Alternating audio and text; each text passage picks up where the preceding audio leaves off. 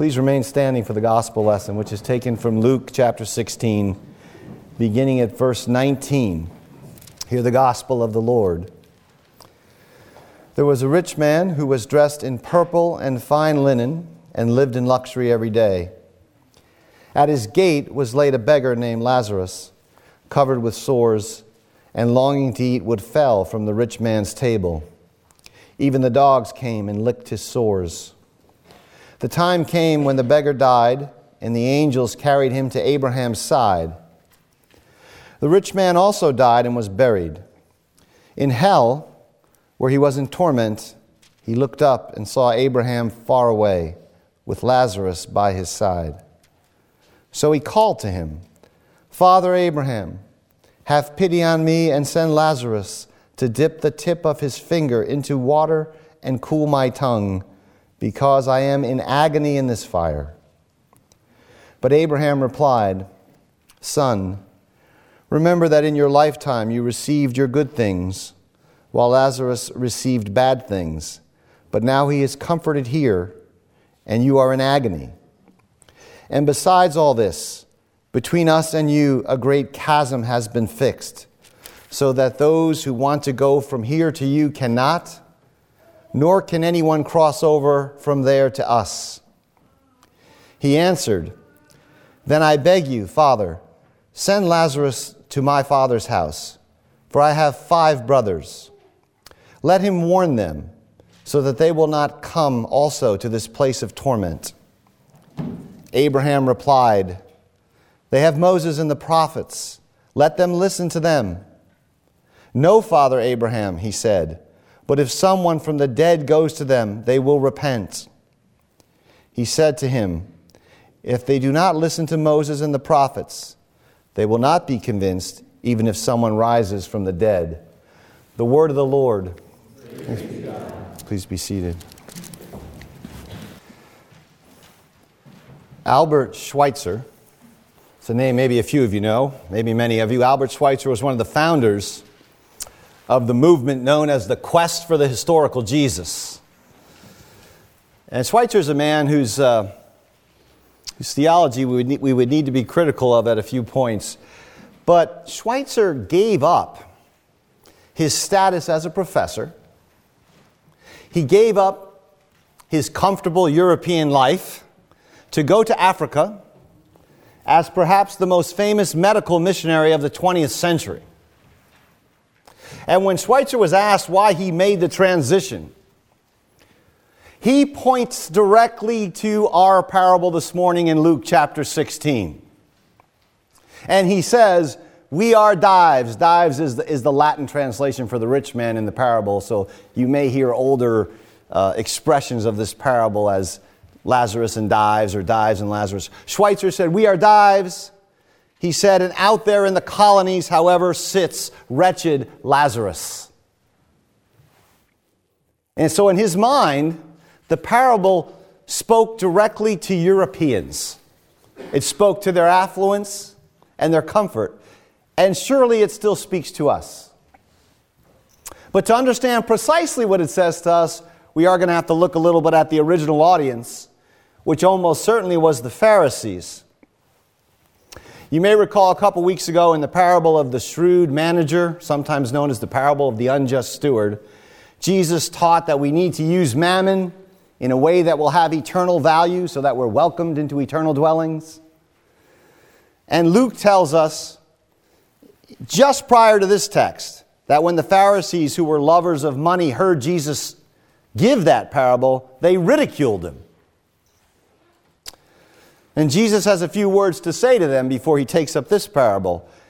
He warns them about their desire to self-justify, to justify themselves. And then he reminds them that the Word of God or the law of God is continually applicable. Right before our text, he says, "It's easier for heaven and earth to pass away than for one jot of the law to become void."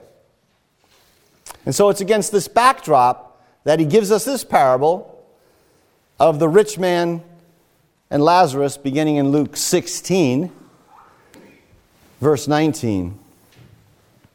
This parable is unique in a couple ways. First, it's the only parable of Jesus where characters are named. That is, where they have personal names. And second, it focuses on the afterlife in a unique way. So, we want to look at this text under four headings. Four headings. The first is the original situation. And then the deaths. The original situation, the deaths. Then there's a request for help, the request for help. And then the request for a sign. A sign. The original situation, the deaths, the request for help, and the request for a sign. So first, the original situation. The text begins, Luke 16, beginning in verse 19. There was a certain rich man. Of course, rich men do not fare well in the parables of Jesus, so usually this is not good for them. I often think Jesus never told a parable of the humble and generous rich man and the arrogant poor guy. There are no parables like that in Jesus. So he is introduced as the rich man, and the fact that he's unnamed is the first sign of disapproval. The other main characters are going to be named here. And the rich man is clothed in purple and fine linen, expensive and rare garments, and he lived in luxury, the text says, every day. There were no bad economic days for this guy. He lives in a gated estate, and you can see in verse 20 that at his gate was laid a poor man, a beggar. The idea that the verb here is laid indicates that the man may have also been crippled. He was placed there by somebody else, it seems. And his name is Lazarus, which means God helps. He certainly receives no help from the rich man. Now, this Lazarus is not the Lazarus who Jesus raises from the dead. They're not the same person. But the fact that he's named shows God's concern for him, and God's concern especially for the poor. He's covered, the text says, with sores, which would make him not only ill, but unclean. All he wants, the text says, is to be fed, verse 21, with what fell from the rich man's table. The very rich would often wipe the grease off their hands with bread and then just throw the bread under the table to be picked up by servants. And that may be what's in view here. Lazarus is just saying, then just give me the bread you wipe the grease off your hands with. And the text says even the dogs, these dogs are not domestic pets, right? They're wild scavengers, also unclean. They would come and lick his sores, since he's apparently unable to defend himself. And so, in Jesus' world, as is often the case in ours, the rich man's wealth would most likely, perhaps not in every case, but most likely be viewed as a sign of great blessing. And the poor man's poverty, if not an outright sign of God's curse, would at least make him suspicious. So that's the current situation. And it's that inequality which drove Schweitzer and has driven thousands to the mission field. It's okay to be motivated, first and foremost, by simple human need. The second point, then, is the deaths. And by this I mean the deaths of the rich man and Lazarus. And true to the nature of this text and to Jesus' parable telling in general, he gives the deaths in reverse order. Right? Because one of the points of the parable, obviously, as there's going to be an unexpected reversal that occurs in the text. And so Jesus does this in a subtle literary way. He tells you about the beggar's death first. So in verse 22, we're told the beggar died, was carried by angels, helped by God, if you will, again, to Abraham's side, or in some translations, Abraham's bosom. He's given no proper burial, which would be a sign of being cursed in the ancient world. And so here we're probably to understand that Abraham's side is a place which anticipates the final state of feasting in the kingdom of God. Remember, Jesus had already said that the kingdom will be like reclining at table with Abraham and Isaac and Jacob. Lazarus goes to a place which is a foretaste of that kingdom. And so, while we're probably looking at what is called here, is called in the history of the church, the intermediate state, right? The intermediate state is the state after death and before the resurrection of the body, in between, that state. But we should be careful about drawing too many conclusions, especially hard conclusions about the afterlife from this parable, for a couple reasons. First, there are many things that happen here, like the sight the rich man has of Abraham and Lazarus, like the conversation itself, and the role of Abraham. We can't ascribe any of those to the intermediate state. That would be misreading the parable. Right? And it is a parable. We must remember that. And the point of the parable is not, even though people get fixated and fascinated with this, the point of the parable is not to teach about the afterlife. At least not in any fundamental or primary way. We can say some things from the parable, but we can't press the detail. The immediate point here is that Lazarus is now in a place of honor and security. He's destined for the kingdom of God. And so, the end of verse 23 tells us the rich man also died. Unlike Lazarus, he receives a proper burial. The text notes that.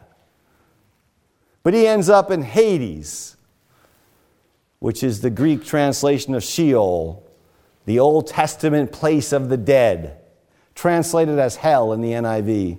And again, we can't press the details here. For example, those in hell are not going to have conversations with Abraham. In fact, those in Sheol or Hades don't have conversations with Abraham.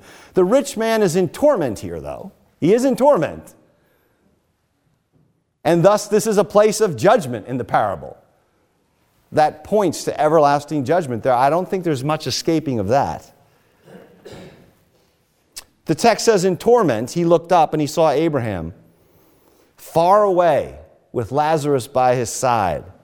So the great reversal has now taken place after death.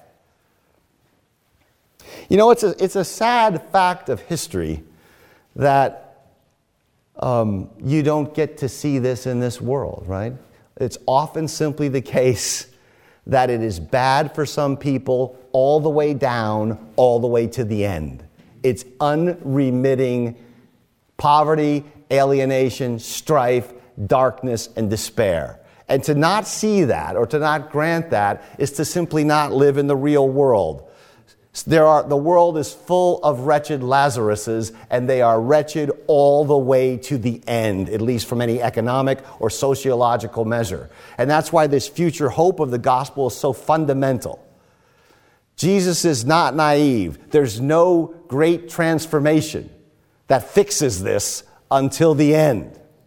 And so this reversal of fortunes finally takes place after death. And without this hope, life is, as Hobbes said, brutal, short, nasty. Now, notice the parable here, it does not expressly tell us, it doesn't give us any basis for this reversal. This great reversal has taken place, and Jesus doesn't tell us why. He doesn't say the rich man had no faith and Lazarus was a believer. But there are clues. There are clues. The rich man lived with contempt for the poor, and Lazarus' name, God helps, seems to at least indicate perhaps faith. But remember, if we remember the context, the earlier point about the audience being the Pharisees who were lovers of money, who ridiculed Jesus' teaching, there's really little need for clues. So let me just state it plainly given the context. The rich man stands in for the Pharisees, and Lazarus stands in for the outcast poor who've responded to Jesus' message. It's a theme we've seen over and over and over again in the parables. In one sense, Jesus has, it's almost spring. It's supposed to be spring. If you want the baseball analogy, Jesus has one pitch in the parable. It's like Mariano Rivera. He had one pitch, nobody could hit it. Right? He told you what he was going to throw. He told you it would be 95 miles an hour. He'll throw the same pitch every time. No one's going to hit it. Well, Jesus does that with the parables. And the Pharisees never hit the pitch. Right? Look, I'm going to tell you another story. You're going to be the bad guys. The marginalized person is going to be the good guy. And they're like, what? He just throws the pitch by them again. And that's what's going on here.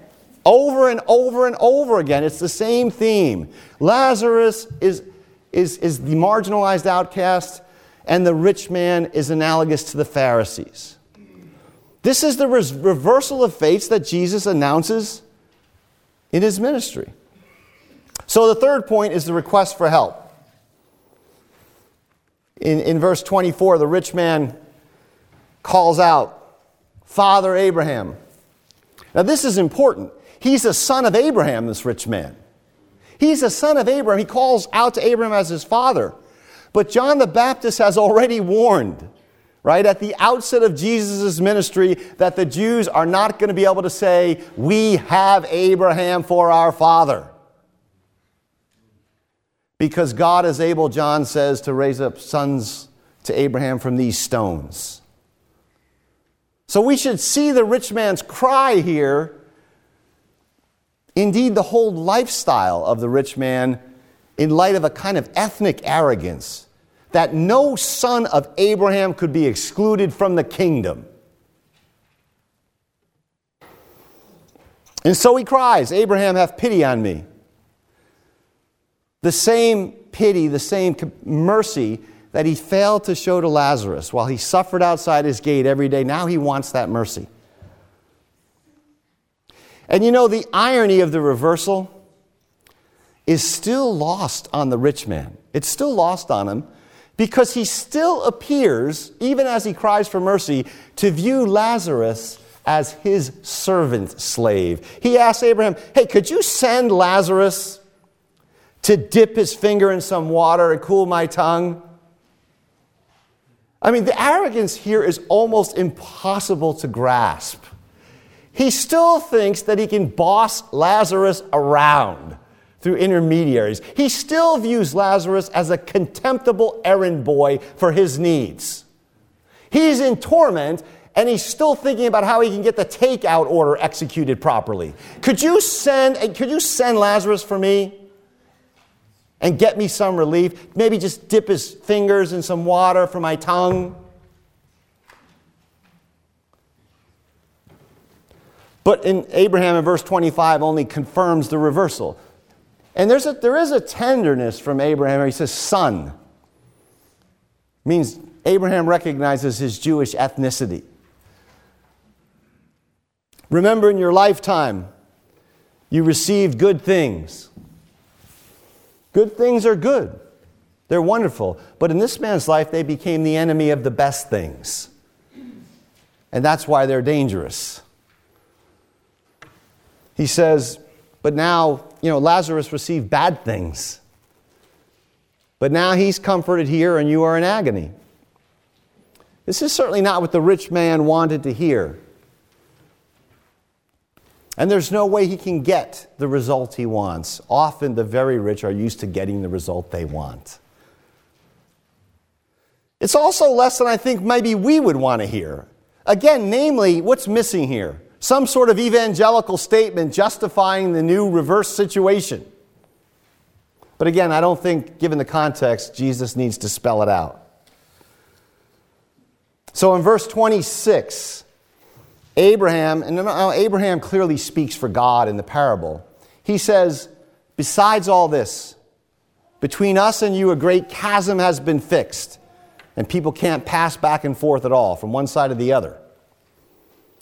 So there is something said here about the intermediate state, for sure. Because in the ancient world, there were numerous stories of the dead being transported to the land of the living with either a message or a warning. This is a popular literary trope in the ancient world. It's actually fairly popular in the modern world in many ways. And that possibility is raised here only to be roundly rejected. The intermediate state is fixed and permanent.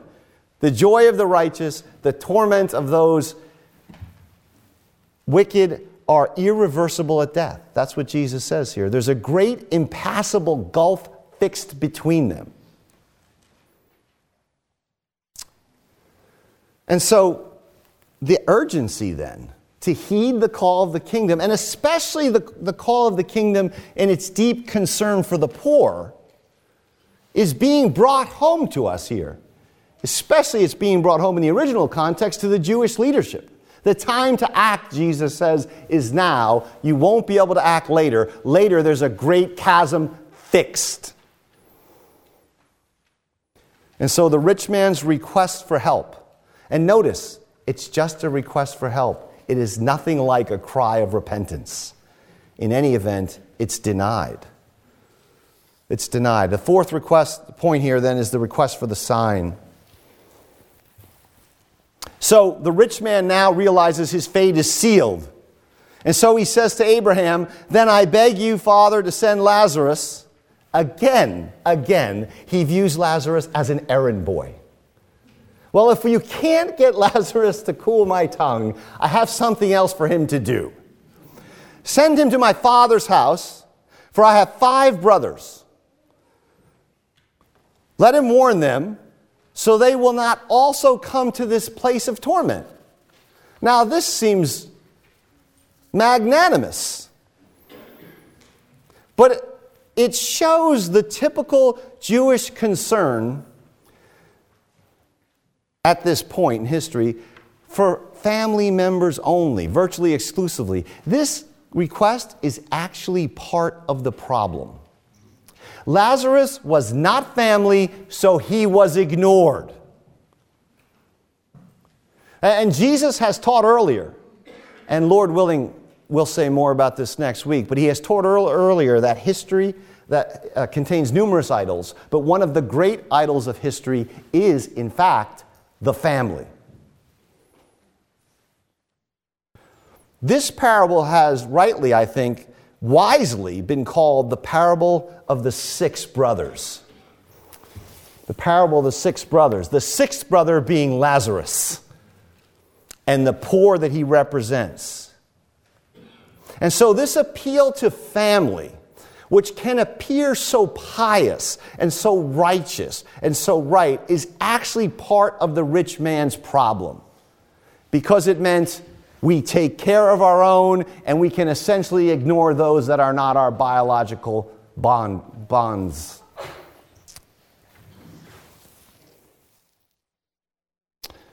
So, we are obligated then to the poor and needy. But the rich man refused the obligation. He refuses the bonds of brotherhood outside his biological family. Refuses them. And Jesus, as we'll see next week, eventually comes and creates a new family. And in fact gives it precedence over the biological family. Notice then, in the parable of the 6 brothers, something else that's implied. He says his brothers need to be warned by someone coming from beyond the grave. And so there's a sort of slanderous implication here in the rich man's speech to Abraham that, I wasn't really warned appropriately. If you could give my brothers a real warning, that would be helpful. And so Abraham's response in verse 29, it does double duty. It speaks to his brother's current opportunity, and it speaks to the rich man's lost opportunity. He says, they have Moses and the prophets. Let them listen to them. What a magnificent statement this is about the necessity and the sufficiency, the infinite treasure of Holy Scripture, The law and the prophets are the only warning his brothers need. They're the only warning that will be given, and they are sufficient. And they are the very warning, Mr. Rich Man, that you refuse to heed.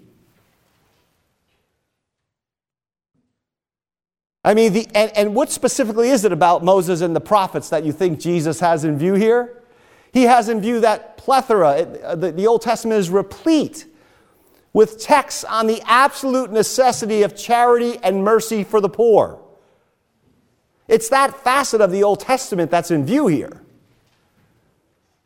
I mean, you don't need someone to come back from the dead to tell you should take care of a beggar licking his sores at your gates. You need Moses and the prophets. This is what Jesus came and preached.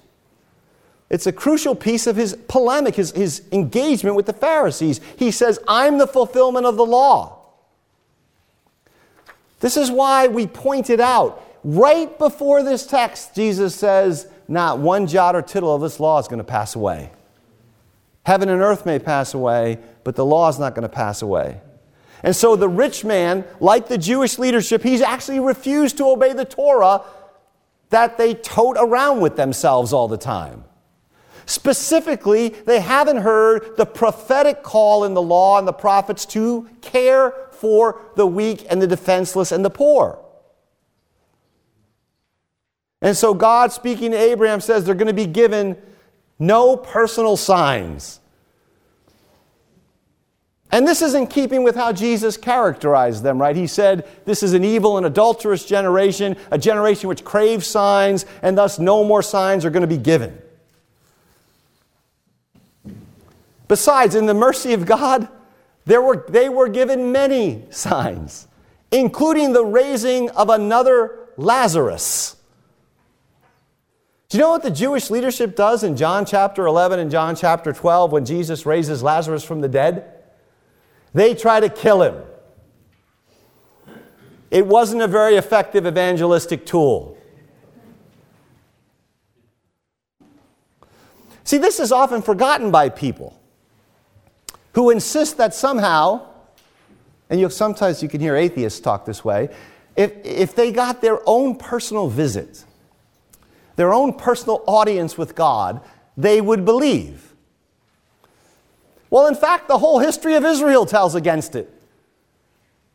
The ministry of Jesus tells against it. But the rich man here, he's convinced, one more sign will do the trick for my brothers. Right? Verse 30, no, Father Abraham, but if someone from the dead goes to them, they will repent. This idolatrous craving for signs dies very, very hard with some people. We have creation, which is a sign. We have conscience, which is a sign. We have the moral law, which is a sign. Israel is a sign. The Torah is a sign. The prophets are a sign. Jesus is the sign of signs. Jesus' works are signs. The resurrection is a sign. The apostles are a sign. The New Testament scripture is a sign. The church is a sign. The sacraments are a sign. But everybody wants one more sign. I just need one more sign, if you could. Maybe a little magic trick where somebody comes back from the dead. Now, there is something very true that creeps into the rich man's request for a sign. He says if someone goes to them from the dead, they will repent. All of a sudden, the rich man realizes, my brothers need repentance. I wonder how often he chatted with his brothers about repentance. Probably never. And by implication, he recognizes now his own failure to repent. What they need is repentance. This is a strong clue that the rich man is in fact not just condemned because he was an uncaring rich person, but because he's an unbeliever. Neither he nor his brothers ever took Moses and the prophets seriously.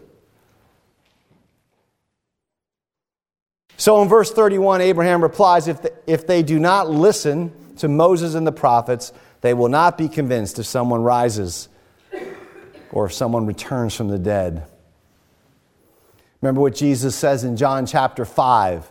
If you had believed Moses, you would believe me. That's the real biting point Jesus is making with his audience here. Right? Again, the force of it is hard to get across to us moderns, right? It would be like someone coming into a big group of evangelical Christians and saying, none of you believe the Bible. I mean, it seems completely implausible, does it not? Jesus is telling the conservative religious good guys of his day, the Torah study, that you don't believe Moses and the prophets. I can tell by the way you live. And so the leadership, they've rejected the call of the kingdom in Jesus because that call of the kingdom contains a radical concern for the poor. We can't simply excise this stuff out of the Bible. So, nevertheless, Schweitzer was right. The parable does speak to us, because in many ways we are the rich man. And the world is full of Lazaruses, and they're often at our gates. And we cannot embrace the kingdom and be indifferent to them. The gospel is good news for the poor. Jesus says so repeatedly. Now, how we do this, can be trickier.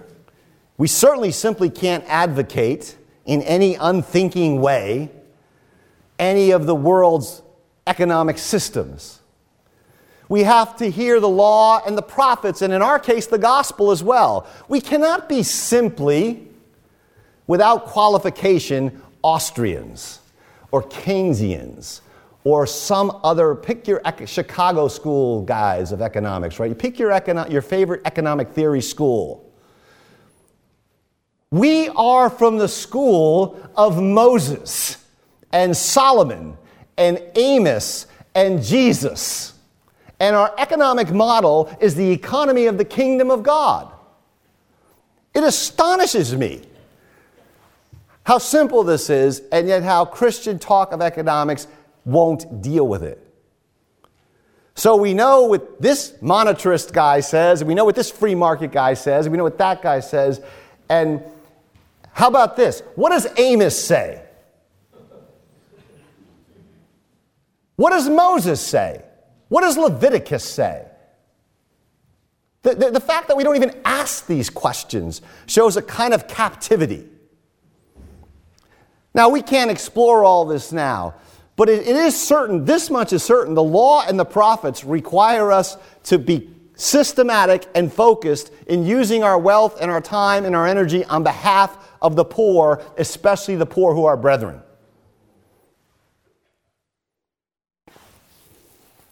This characterized Jesus, and it should characterize us. We can start simple with this, right? We have a box in the narthex where you can help the homeless in Middletown. There's an announcement in the bulletin. This is about as easy as it gets. We should fill that box up, and we should need 3 more boxes. Please check that announcement out. The rich man in this text, he's a busy guy. That's how he got rich. But you know what that meant? It meant he never really actually saw Lazarus. Oh, yeah, the guy out there by the gate when I drive out in the morning. Yeah, I see that guy. And so the text is somewhat trying to say to us, look, don't insulate yourselves from seeing poverty around you or in your midst. Don't intentionally, maneuver your life around human misery. This is something we're prone to. We're inclined to do this. We want to protect ourselves. Plus, maybe we associate these kinds of concerns in a subtle way with works righteousness, maybe the social gospel, maybe theological liberals. Well, none of that's going to excuse you. Or me. We have to resist this kind of labyrinth that our hearts put us through on this thing. And the time to act is now. It was too late for the rich man. This is the function of the parable to you and to me. It was too late for him to see Lazarus and to cross the chasm. It was too late to warn his brothers. Too late to hear the law and prophets. Now remember, this cannot be reduced to a purely personal salvation evangelistic message.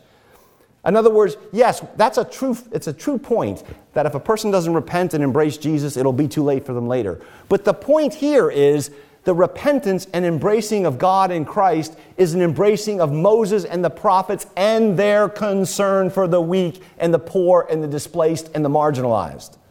That's what the text is calling us to. And at some point it'll be too late to fill those faith in deed ministry boxes up, or to work for Habitat for Humanity, or to do anything for any poor person. So we've embraced the kingdom of God in Jesus Christ, and we've been embraced in His compassion then.